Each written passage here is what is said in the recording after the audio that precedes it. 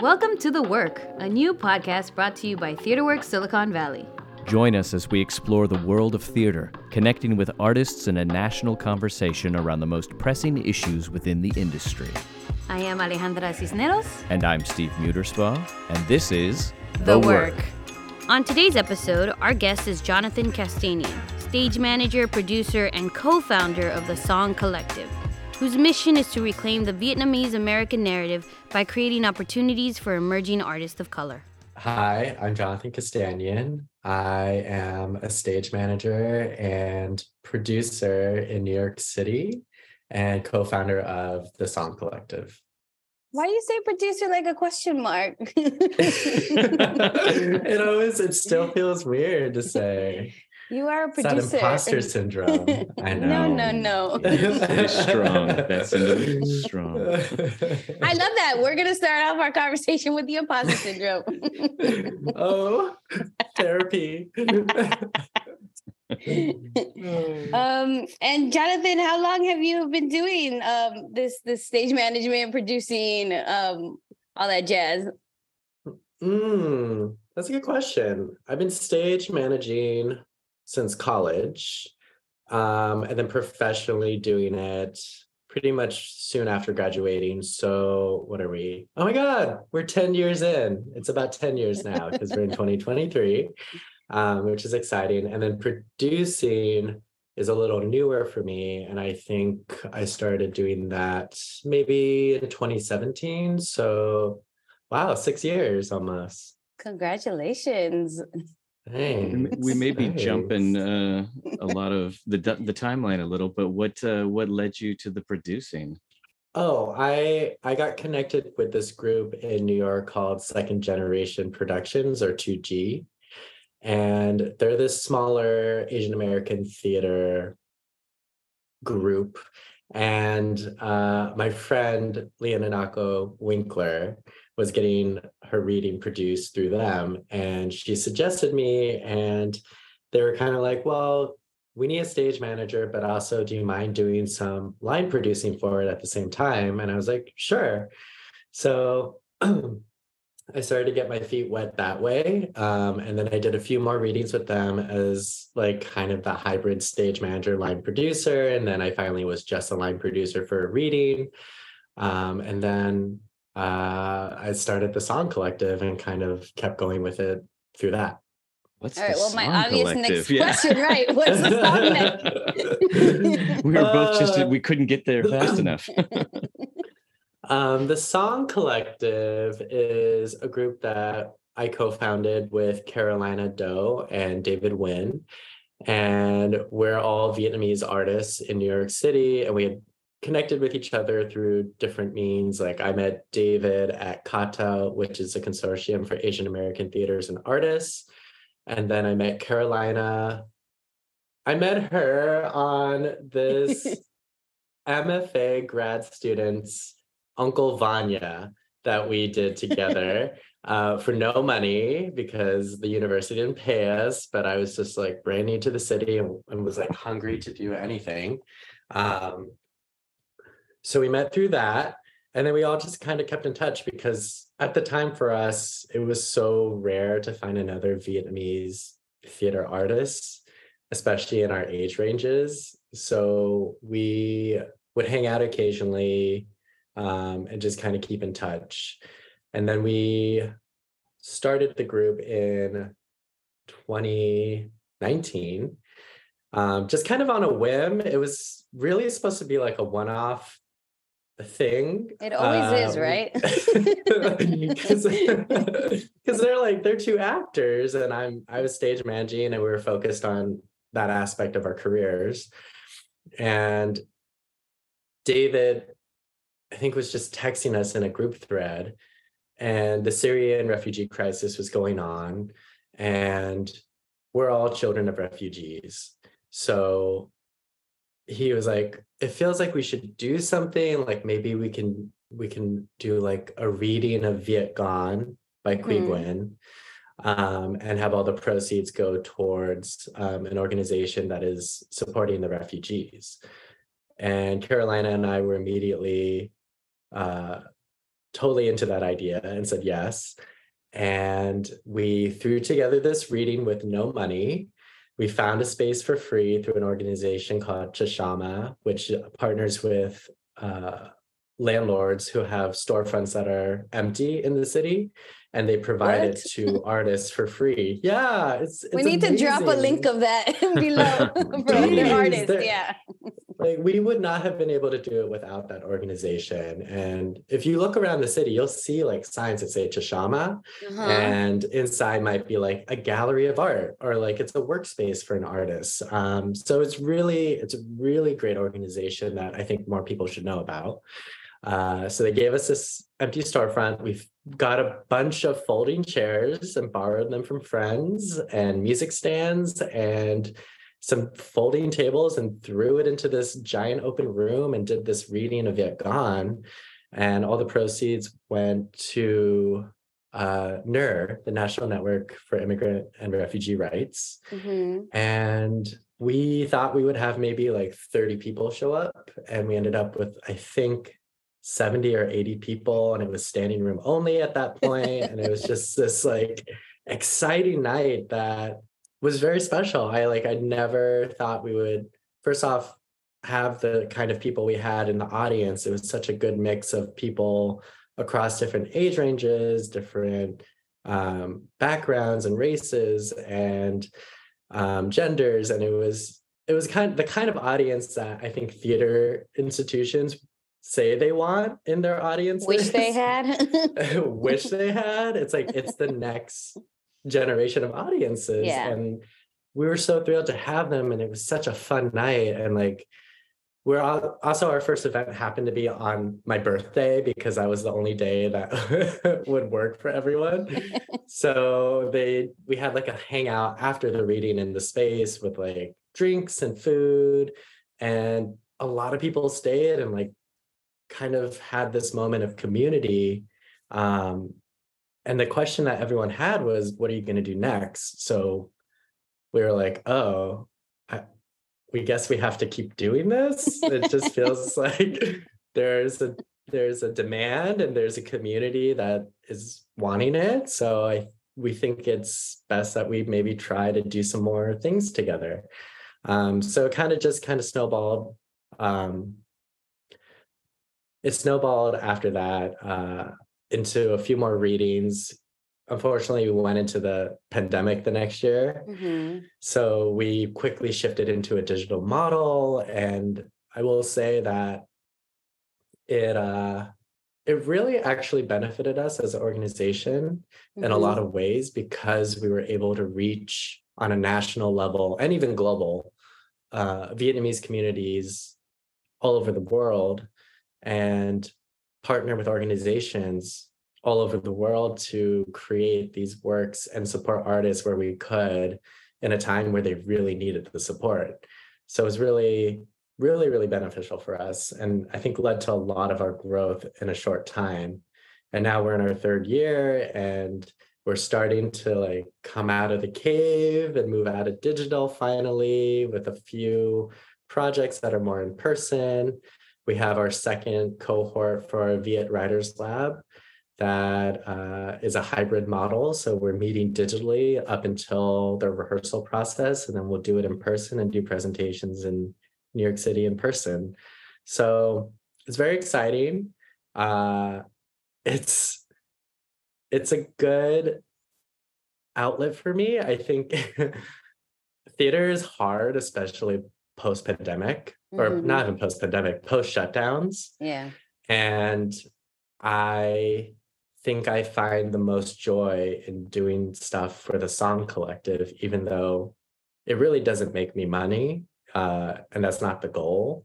And it's a lot of extra work and time on my part, but it just makes me so happy to do that. I'm able to continue doing it when I can. And we're trying to balance it as best as we can with our careers and work lives and personal lives, so that it doesn't drain us and hopefully just replenishes us. Mm-hmm. I love your description of like this first event, because I feel like the way you described it felt so ephemeral to me. Like I can pinpoint that show, the verse show that I did that felt like it was folding chairs, it was tables, but the people that were in the space and the community made it bigger, I think, than any probably show I've ever done. It was like that one moment of seeing people you recognize or people you don't, and like intergenerational, and like this is so beautiful. So I totally felt your description of that first reading. Oh my God. Yeah, that's right. Also, that reminds me, I was like, there's so many people I didn't know there. I was like, Mhm. how did you How'd you find find this? out? Yeah.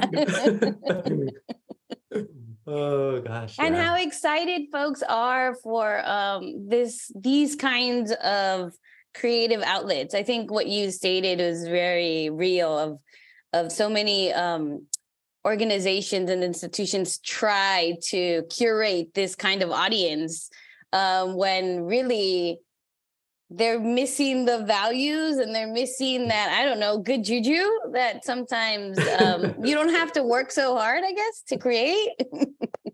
Right. Yeah, that's the thing that really drove me up a wall when I used to do marketing and PR communications for theaters, and I worked at a regional theater in California after college. And I was just so baffled in meetings because the way that they approach communities outside of their audience spaces, which are predominantly older and white, Mm-hmm. um, it's just so transactional and it's so disingenuous. And it's like only if it's a play that matches with that community's makeup Yeah. and never other plays. But then also, like, maybe you could get them to see your other plays if you just programmed shows that actually appeal to them and not just another living room drama about white people Mm-hmm. by the water, sad that they have money. Like, let's let's think a little bigger at the root of the problem rather than what we can just see surface level. Like, I just don't understand why they're so unable to see that. Yeah.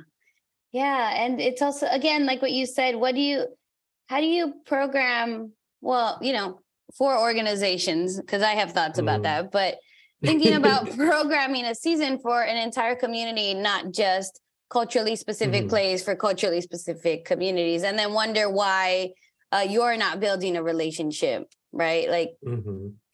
curious. Why didn't that work out for you? you know? But so we started a little bit with the journey, right, of you from school, stage management. And I know there was a little time when you were like, I don't want to be part of this field. And forgive me if I'm quoting you wrong. But talk to us a little bit about that journey, if you're okay with that. And then what brought you back? Yeah, I had just graduated in 2013, and We'll bleep that for I you, Jonathan. can't tell them my age. Yeah, we'll bleep the theater company too. um, I just graduated, and it was, I don't think a lot of people ever tell you that the first year after you graduate is one of the hardest years of your life because, like, fundamentally everything about the way your life is structured is completely gone. And so you have to, like, rebuild how to function in society. Uh, hmm and so I was trying to find work, and it was hard. And I lucked out and got a part-time job at that regional theater in California. So I was doing that, and then I was freelancing as a stage manager when I wasn't at the regional theater. And I did two shows back to back, and they were such awful experiences, like truly not paid enough, undervalued, uh, and overworked, no support. It was just so hard doing both back to back that I was burned out immediately. And was wondering whether or not if I should stop stage managing first. And then second, maybe I should just focus on administrative work in theater. But then third, also, I could just do PR and communications, not for theater, and make twice as much with less hours and more support. So maybe I should do that. So I was in this like limbo world of trying to decide what to do.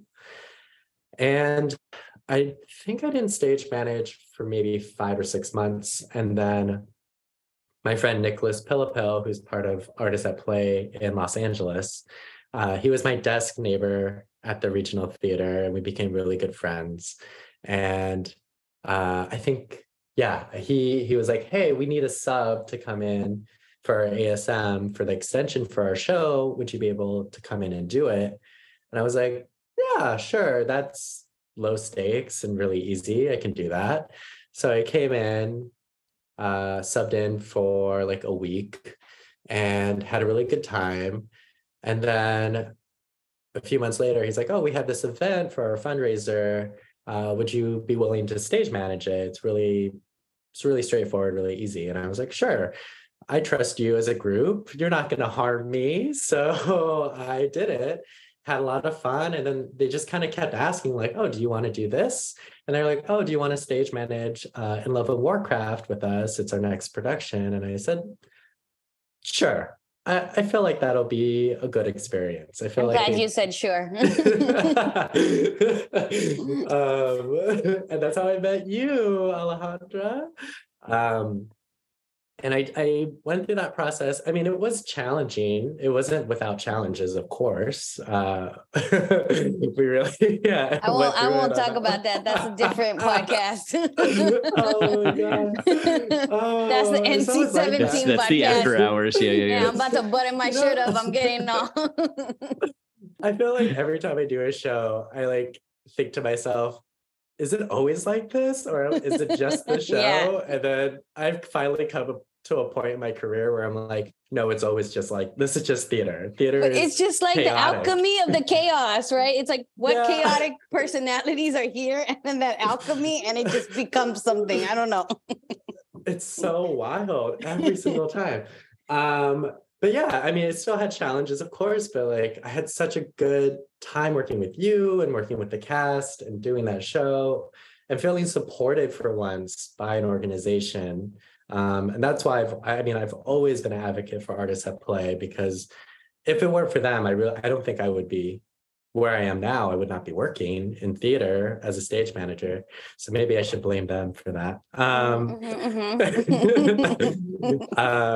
But like they showed me what support could be, what community could be, and also got me into the Asian American theater community, because up until that point, I had no connections to it.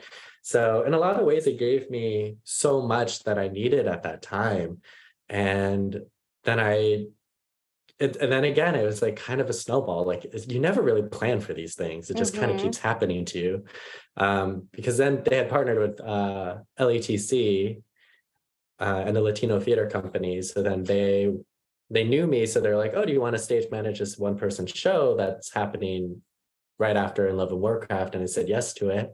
And then I kept doing things. And eventually I got to a point where I was like, LA is not where I see my career growing the way I want it to grow. I don't think I can make the money I need to make if I want to keep doing this. So I had met with a few professional stage managers who were on tour, and the same thing they kept saying was like, well, if you don't like Los Angeles, you should move. And you should consider you should move. I love Get that. out. Period. Thanks for the coffee. Bye. Problem solving 101. I know. If you don't like it, leave. Exactly. I mean, it's so true. I will If you say don't though, like that's a it, very leave. empowering statement. I know we're laughing, Right. but people forget, like, if you don't like it, you can leave, like, not in a negative way, but power yourself up and go find what you want. This is not your life. You can you can change it. Exactly. It's beautiful that you discovered that now. And then they were like, well, you should really consider New York. And like for years in college, even I was like, I don't want to go to New York. Like I've never been there. That feels so cliche. Um, but then I did a trip to Chicago, which is a city that I always loved and wanted to live in. I did a trip there, and then I did a trip directly from Chicago to New York just to see what I would like. And I fell in love with New York. And the next year decided to move here and had no job. Just had a bunch of money saved up. I sold my car, I sold a bunch of my belongings, and tried to make do with what I could. And luckily, through Artists at Play Again, I worked with a lot of artists who also had New York connections or who had lived here previously. So they were very generous and offered up um, connecting me to their contacts.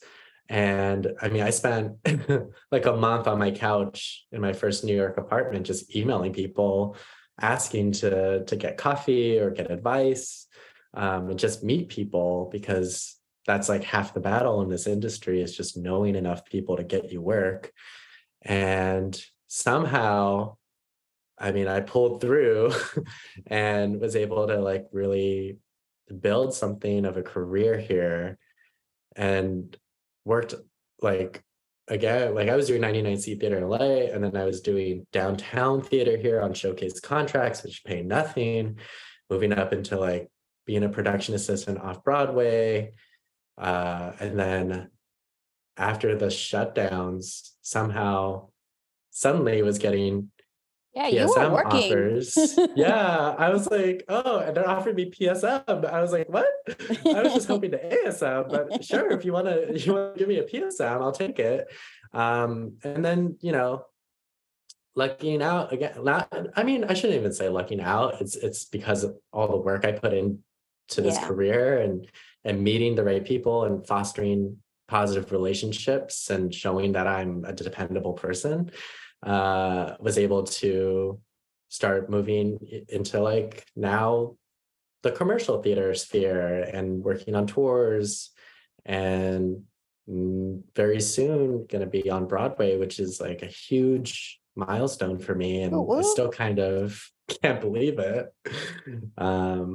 So it's been a journey. It's been what, 6 years. So Mhm. it's been really good to me though. Like I really found that I really do love being in New York. I like the community that I've created here and found. And I really think, at least for now, that I don't see myself anywhere else until I do. First of all, you said it's been 6 years, but 3 of those under incredible turmoil. Yeah. So I just want to name That's true. the work that you have been doing over the 6 years to get to where you are. I just want to make sure that that's clear to the listeners, that that is an extreme amount of work. So congratulations. So Thank Yeah. you. And I was also going to say, like, some of the stuff that I think becomes very difficult sometimes, is especially as you name like that moment after graduating where you don't know where to go, and you don't know what your community is. How Mhm. important it seems to your journey that you've named is finding the community, right? Whether it was Artists at Play or and finding a group that accepted you and understood and spoke your cultural language, right? And was able to Mhm. understand, like, yeah, stage managers and just artists in general need money to survive. What a concept, right? Or um, when you come into a rehearsal room, we greet you and support you and say hi. You would be surprised how many places you can go into and nobody acknowledges you even arrived.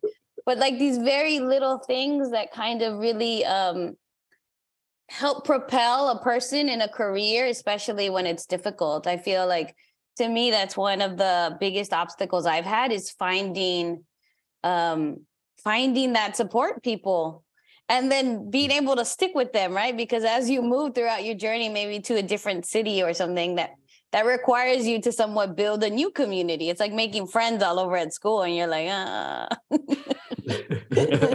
gotta do this again. Not again. Yeah. You alluded to you're about to make your Broadway debut. So what are you working on? Yeah, I'm doing just a little play called Life of Pi, which is based on the book. People probably know it from the movie. Gosh, when was that? Like early 2010s? It was a while back I now. feel like it, yeah. Yeah, it has to be like 10 years. Yeah, Sorry, is that folks, if I don't have my wild? facts correct, but Angly Life of Pi. There you go. The tiger in the boat. Tiger, and it's Tiger in the really boat. sad. It's really sad. It's shockingly sad. Yeah, it's this play called Life of Pi. It was done on the West End. I hope I say this right. Jonathan, why aren't you coming with the facts? I think it started in 2020 or 2021. I know they opened post shutdowns. And then it was this like big hit and won a bunch of Oliviers and won Best Play. The Puppeteers won Best Actor or Supporting Actor, one of those, because of their role as Richard Parker, the tiger, and the work they put into it. Like a whole group, they made an exception and like let them win that. It was amazing. It's having its American debut. We just did a run out of town at American Repertory Theater in Boston. And we have a little break right now, and we're gonna start rehearsals very soon. And in March, start previews and open Life of Pi on Broadway, which is this super exciting thing. I think it's so exciting because it's this big spectacle of a show. Like for me, I love all the like very theatrical moments where the audience literally gasps. Like there's one moment in this show, without a doubt, they're always gonna go, and like people like, and I can see the audience, at least in Boston, I could see some of the front row from where I was for that moment. And like sometimes people would like get up out of their seats and like try to see how we do the things that we do. And the puppets are super magical. And also like it's this predominantly South Asian company that gets to tell this story that in a lot of ways can have so many entry points for people. Like for me, I always look at the boat that's on our set, and I think about like my mom and my family who came as refugees, and I'm like, they survived on a boat probably no bigger than the one on our set. And like that blows my mind. And like had not even, I mean, his journey in Life of Pi is super long. It's like from the Philippines to Mexico, which is most of the ocean. My mom just had like a quarter of that, and that's already like amazing enough. Don't be knocking your mom down, okay? Damn, Jonathan. She only had a quarter of that, so I don't know what she's talking about. What are you talking about, Mom? You didn't go. No plays written about you, Mom. All the way to Mexico, Mom. You didn't have a tiger. But like, I'm just so blown away by that like story of survival and just like the hardship and also like the trauma that he goes through, and that I think, at least in the play version, because I watched I'm gonna expose myself. I watched the movie, but I fell asleep halfway through. I think the play is much better. And I think the part we bleep. I think the way they framed it is more effective, and I think also more effectively exposes the traumas that the character had gone through and the effects of that trauma and how it sits in him and has changed him in so many ways. So I'm really excited about that. Also because I think this season alone, short-lived, K-pop was on Broadway. Very sad it didn't last. Devastated. But that's an East Asian show that was on Broadway. We have Life of Pi, and I believe it was announced. So You Oh heard my it here God. first, folks. Oh my God. Here Lies Love. Here Lies Love. Yes, Here Lies yes. Love is coming to Broadway. So that's Yeah. a Southeast Asian story. So in this season alone, we're going to have an East Asian story, we'll have a South Asian story, and a Southeast Asian story. And I think that's so remarkable and special and like historic. And I feel like there's a similar experience here with you, Jonathan, for myself, but how advocacy just became part of the job. Like wherever I was, it was advocating for people that weren't in the room, people that look like me. And for you particularly, there is even is it a New York Times article where you all are mentioned, you and Nicholas? It was what's it called? Was it oh God, Wall Street Journal. Wall Street Journal. So I wanna hit that because that's a big thing. And I want to like go back a little bit to this imposter syndrome because that is something that I think is very prevalent in myself. And you mentioned it. And I find in other artists that are marginalized and have to work their way into the industry. As I mentioned, my friend Nicholas worked with me at that regional theater in California. That we should not name. We shall not. I mean, I could name it, but like he still works there, so I will do it out of respect to him. But it's in Orange County, so that says enough.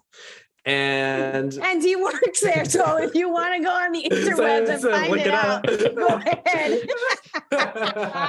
Do the work, people. Do the work. Take the shot because we said the name. Hint, hint. So we worked there together. I'm mixed race. I'm Vietnamese and white, and Nicholas is Filipino. And just to clear up any confusion, he is taller than me. I am a lighter complexion than him. As a third party, they do not look alike. As a third party who's not involved in it, these two human beings do not look nothing alike. And I know both of them. And like it got to the point, so we got confused a lot at work is what happened.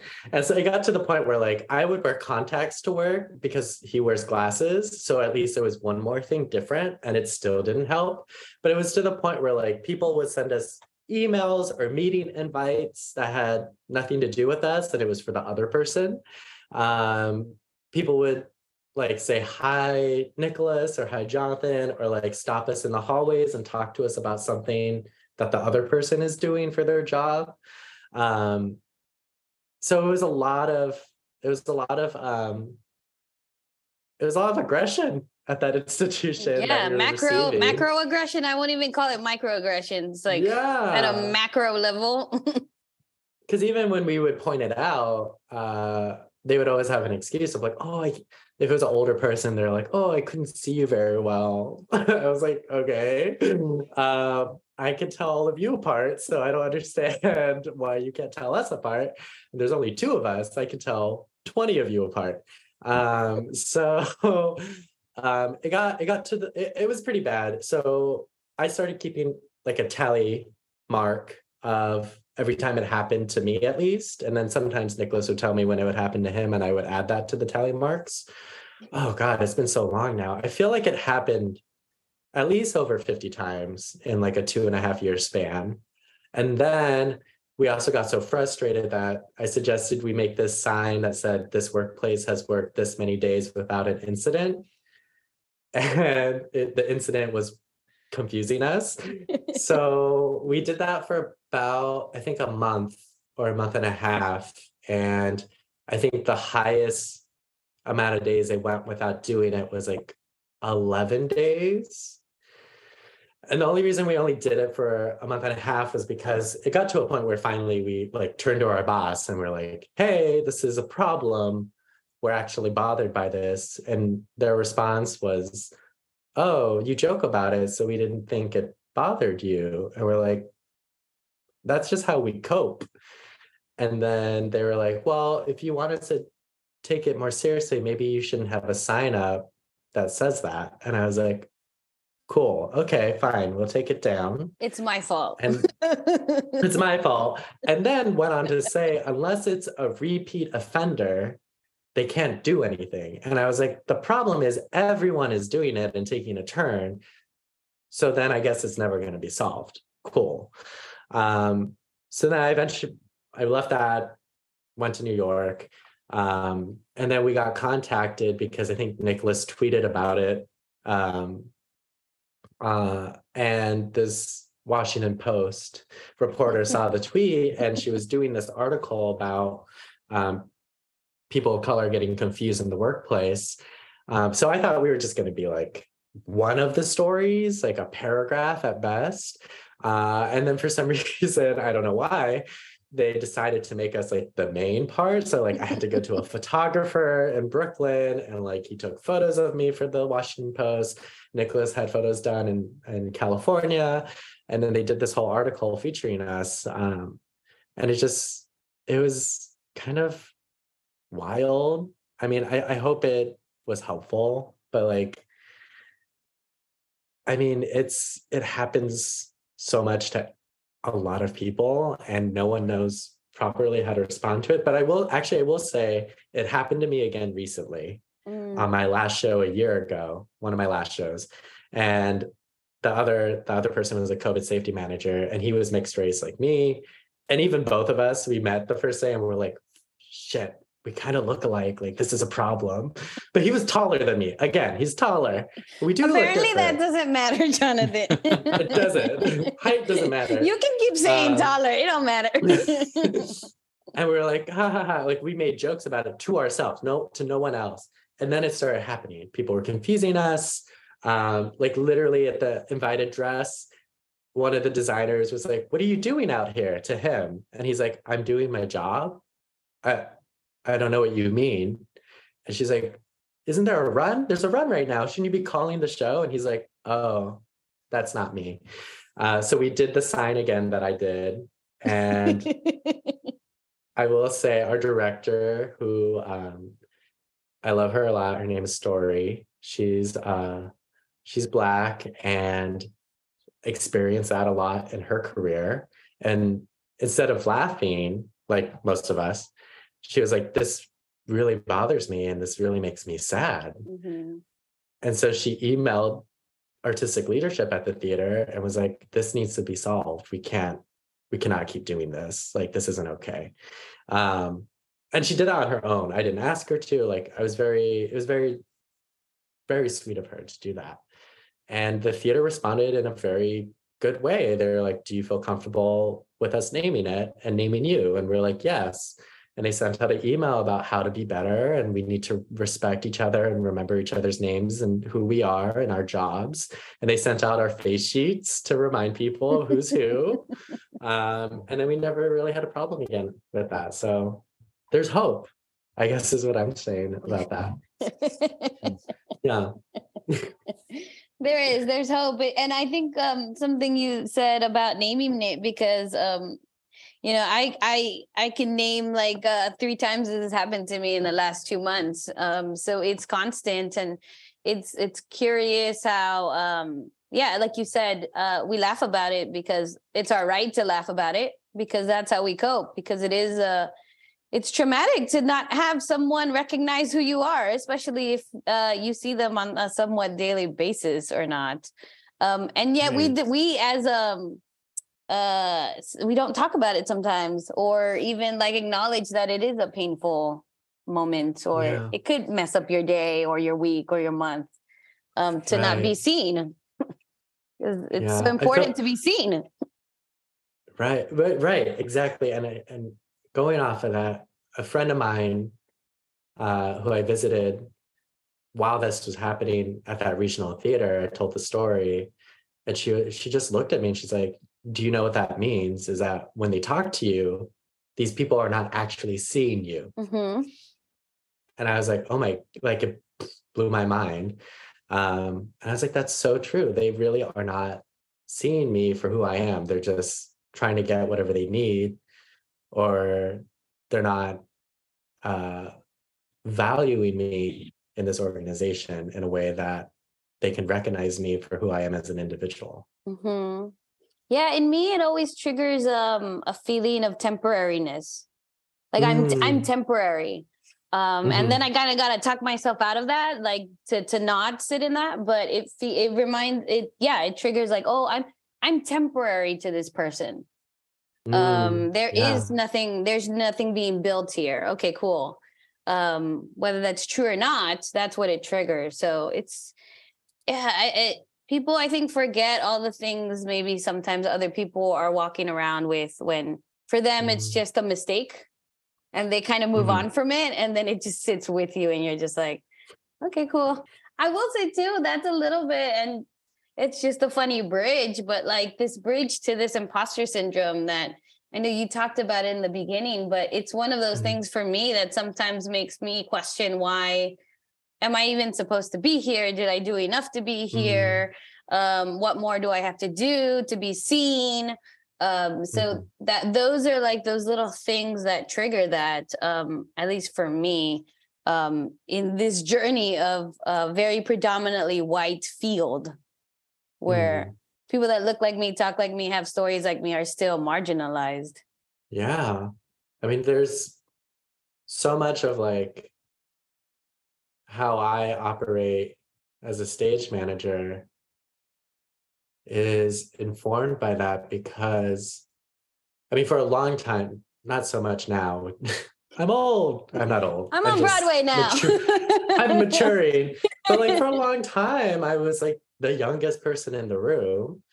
So in a lot of ways, I felt like sometimes I would be dismissed or not heard. And I struggle with it still now, of like, are people actually hearing me when I speak? When I give direction, when I give information that you need, are you actually taking the time to listen to me, or are you disregarding me?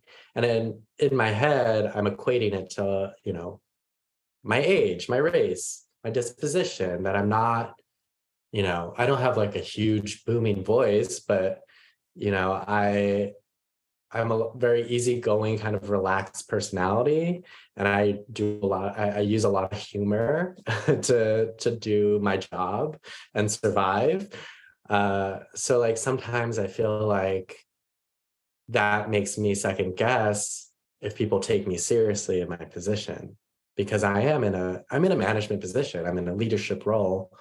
A lot of things can make or break because of what I say. So I really still worry about that. And like I will notice things because of that, like, oh, this person consistently will stand in front of me when I am in a circle with them and cut me out of the circle. That's interesting. Or, oh, they consistently cut me off before I finish my thought. Or they repeat what I just said that was not embraced by the group, but they just said the same thing and now it's a good idea. Like those things like drive me up a wall and then make me wonder, like, what am I doing? Like, am I valued? Why am I here? Yeah. How do you have coping mechanisms to get yourself out of that? Like me, sometimes I just go into another room and yell. That's a good, because everything you described is very, I go through this a lot, of like, I find myself, I like have to say something, meet with the person one-on-one, email it out, and it's all the same thing. And then it still won't get done. And I'm just like, okay. Yeah.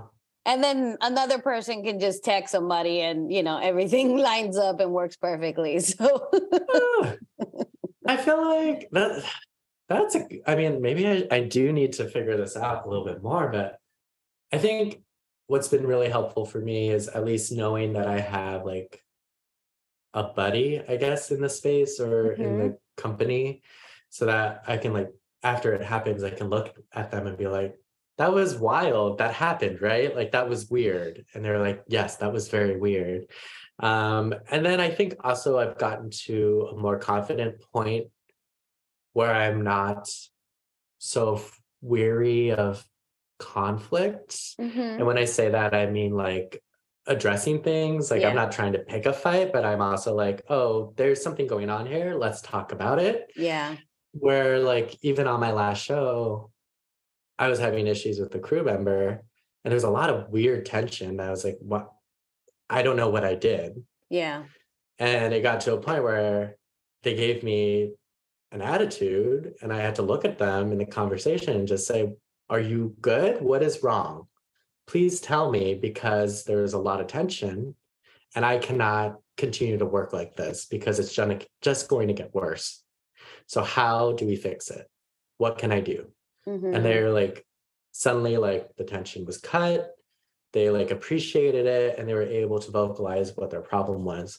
So I think in those situations, it's been helpful for me to just kind of address it, which is scary and it's hard and it doesn't work all the time, and it doesn't, and I can't do it in every situation because of power dynamics. But doing that, having a buddy, trying to find the humor in it. I think humor is my main survival skill, because you kind of have to laugh and like really trying to remove myself and my ego from a lot of situations, and just also remembering like, I guess it's a job, and like I can't take it too personally, which is it's like, it's hard. It's all Yeah. like, I say all these things, but it's like very easy to say, but hard to do. Yeah. Yeah. I think one thing to me is the witness. Like you name it, the buddy, but like there's something about having someone else witness it and being able to be like, did you see that? That again makes me not feel like I'm making stuff up, because I think the system has created this culture that I'm the one making it up, or I'm the one reading into something too much, or I'm the one bringing stresses from another place into this workplace. So the witness has been super important to me, of like, did you see that? Did you hear that? Okay, cool. And then it kind of just like lets me breathe a little bit. But I think what you're naming too, of like this, it's a lot to do on a daily basis. And for a lot of us, this is the daily basis interaction with other people in our workplace, and, you know, even anywhere. It's like every day I got to figure out, am I just making this up, or did this really happen? Yeah. And then like choosing your battles. Yeah, choosing when you're not conflict averse and you're like, what's up, man? Right, because you also don't want to be labeled as someone who's like difficult, angry, aggressive or difficult, angry. Yeah. Yeah. Oh God, it's such a balance. Yeah. And I will say, I think this is one of those things where it also then makes you, whether you want to be or not, at least for me, like I then have to become an advocate in a space, or I have to like speak up for things I'm seeing, and it kind of lands on my shoulders, and then I have another hat to carry, as opposed to just having my work hat. I have to do all this other things, which are just huge weights. Sometimes you're like, I just want to go and work today. Right. Yeah, it just happens so naturally, whether you want it to or not. I guess going back to, because you did ask that question of like advocacy and everything. For me, I think it did happen a lot naturally, but also because I would sit in rooms and I'm like boiling mad, and I just wanted to, like, I felt I had to say something, because it's like, do I want to be known as someone who was involved and complicit in this and didn't say anything? Or do I want to at least know that I had said something to try and help the situation or prevent it from harming people? And I think, I mean, the big turning stone? Sure, turn the stone. Turn the stone. Go ahead. Turning point. Turn the point. Was when I trained in the facilitator program with Art Equity, and in 2018, and that really gave me the tools and the vocabulary I was so desperate to have, because also it's like you're put into this advocacy role or desire to advocate, but you don't have you're never taught any of that. So you don't have any tools to do it, or you're just kind of like winging it. So that really helped me to feel confident and empowered and have the resources and tools to be able to more properly advocate in a way that was helpful for me.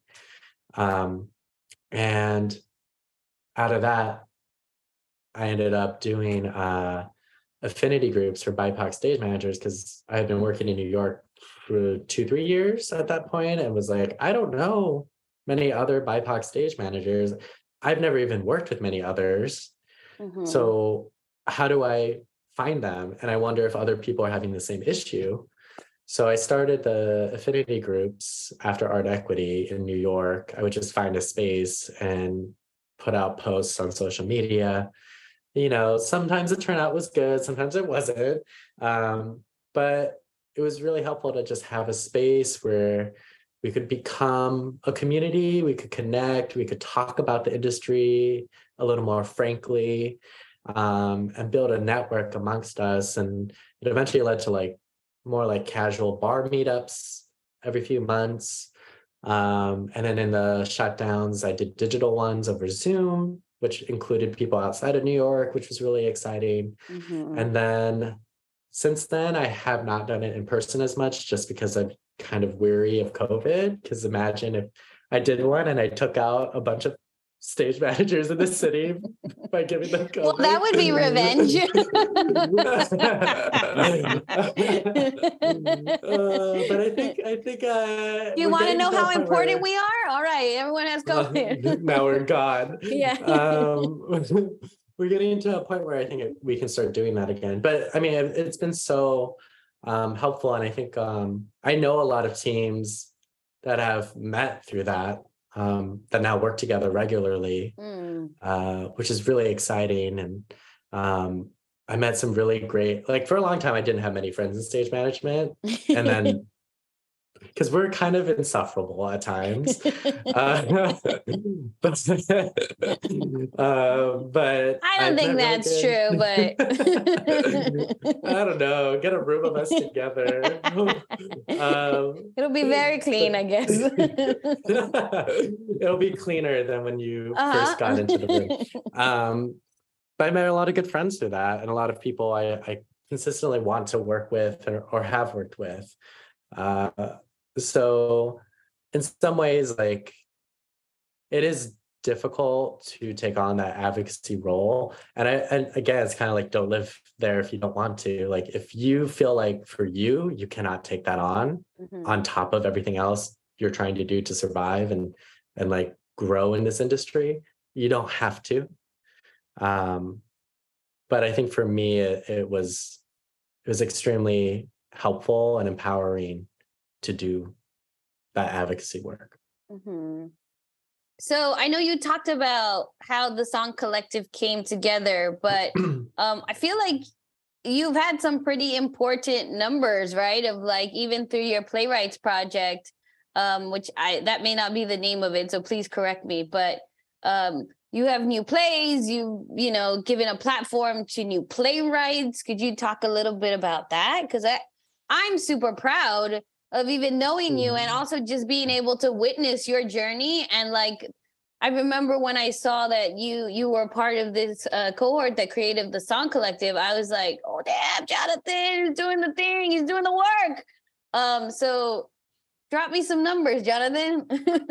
Yeah, also I guess in the story of the Song Collective, I never said our mission is, in the short way of saying it, we aim to amplify the voices of those from the Vietnamese diaspora and provide creative space for artists of color.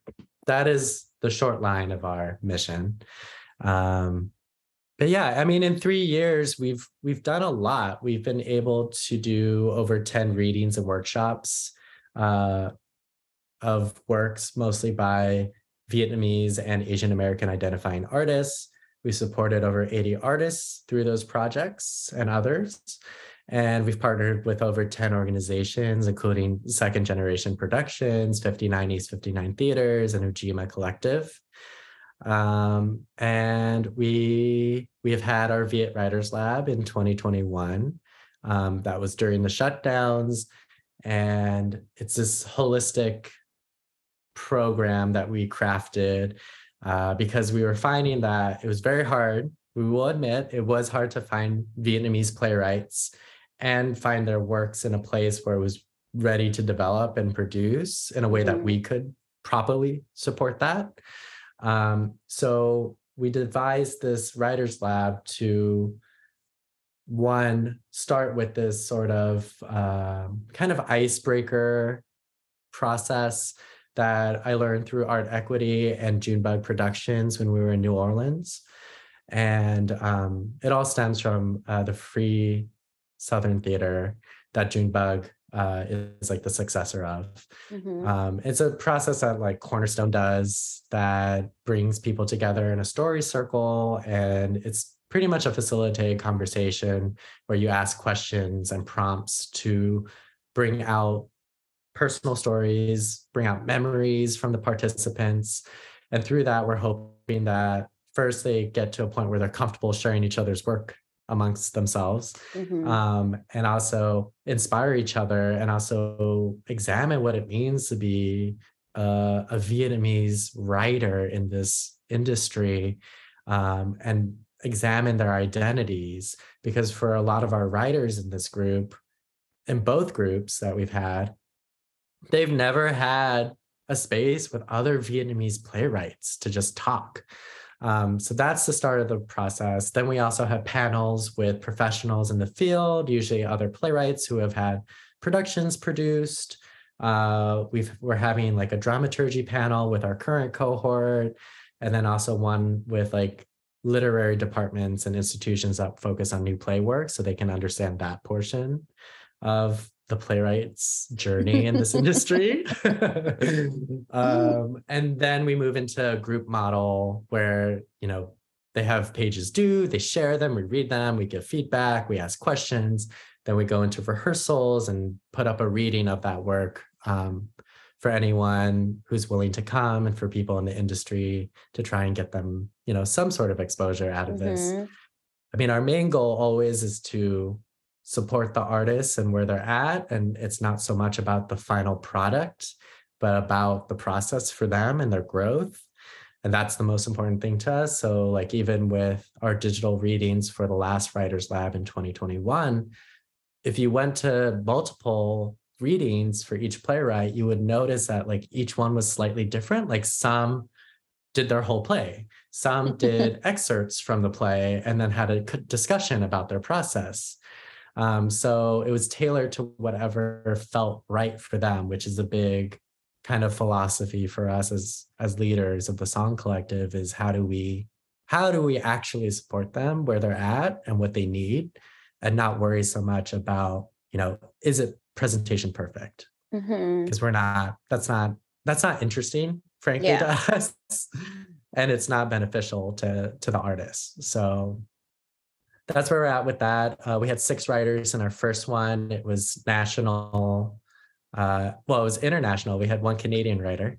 And then our current, I know. The Song Collective is international. International. And then our current cohort are just 3 playwrights. We've decided to scale back because we have to be realistic about what we can do financially and time-wise. It allows us more time with each playwright as well, and to focus on them more. And we've moved into this model that's a little more regional, just to try and, you know, figure out how we can properly support them if we're doing in-person presentations. So right now it's sort of like the Northeastern region. So it's still New York, but we also have like a writer who's in Massachusetts. So we're doing the hybrid version where we meet digitally, then do in-person presentations. And then the next few cohorts will rotate to like the South, the Midwest, the Western coast. So that way we can also support them in the communities that they most likely will be working in, and connect with Vietnamese and Asian American communities in those areas, and partner with organizations in those areas to make the lab happen. So it's a really exciting shift in how we're approaching the Writers Lab. And I think ultimately we'll have a better impact for everyone involved in the process. I love that. I love the reversal of the harvesting model where it's like, we pick you and we are going to take you here and then we're going to write your play so it's ready for Broadway. But like, what does it mean to support artists in their community so they can continue to be part, right? And be nutritious in that community. So I love that. Yay! Right. I mean, surprise, there's theater outside of New York. Amazing. What a thought. There's theater everywhere, and there will be like theater before you and after you, so. Exactly. That's right. The model that you're creating for the collective is just so fantastic. What Alejandro was saying, right on the money, like, and just how that's going to reap so much benefits within those communities and create opportunities for folks that you haven't met yet is so amazing. So yeah, thank you. Yeah, it's wild. Sometimes I think about it, I'm like, what am I doing? This is wild. Doing the living work. your life. Oh yeah. Is there anything you want to drop a line on? You can find us at thesongcollectivenyc.org, and it's SONG, nothing special there. And we're also The Song Collective on Instagram. And if you want to, I don't know, look at my resume, I guess, or just read a little bit more about me. You want to hire Jonathan? I have a website that's just my name, jonathancastanien.com. And on Instagram, I'm Joned, Joned. Well, thank you so much, Jonathan. It's been a pleasure having you on the work. And I am just so proud of your journey and to know you and to be in a circle with you. And I can't wait till we cross paths again because it's always a good time. No, I feel the same way about you. I'm just always so inspired by you, and I just love having conversation with you because it's so replenishing. Well, thank you. I appreciate that. I will receive that in gratitude. Thank you to our guest, Jonathan Castanien. Links to his fantastic work can be found in the episode description. Since our conversation, Life of Pi has premiered on Broadway at the Gerald Schoenfeld Theater to rave reviews. Congratulations to Jonathan and the whole team. Our next guest is Amelia Acosta-Powell, currently the Impact producer and co-director of artistic programming at Actors Theater of Louisville. Subscribe to our podcast to follow our conversations with the field. Until next time, keep doing The work.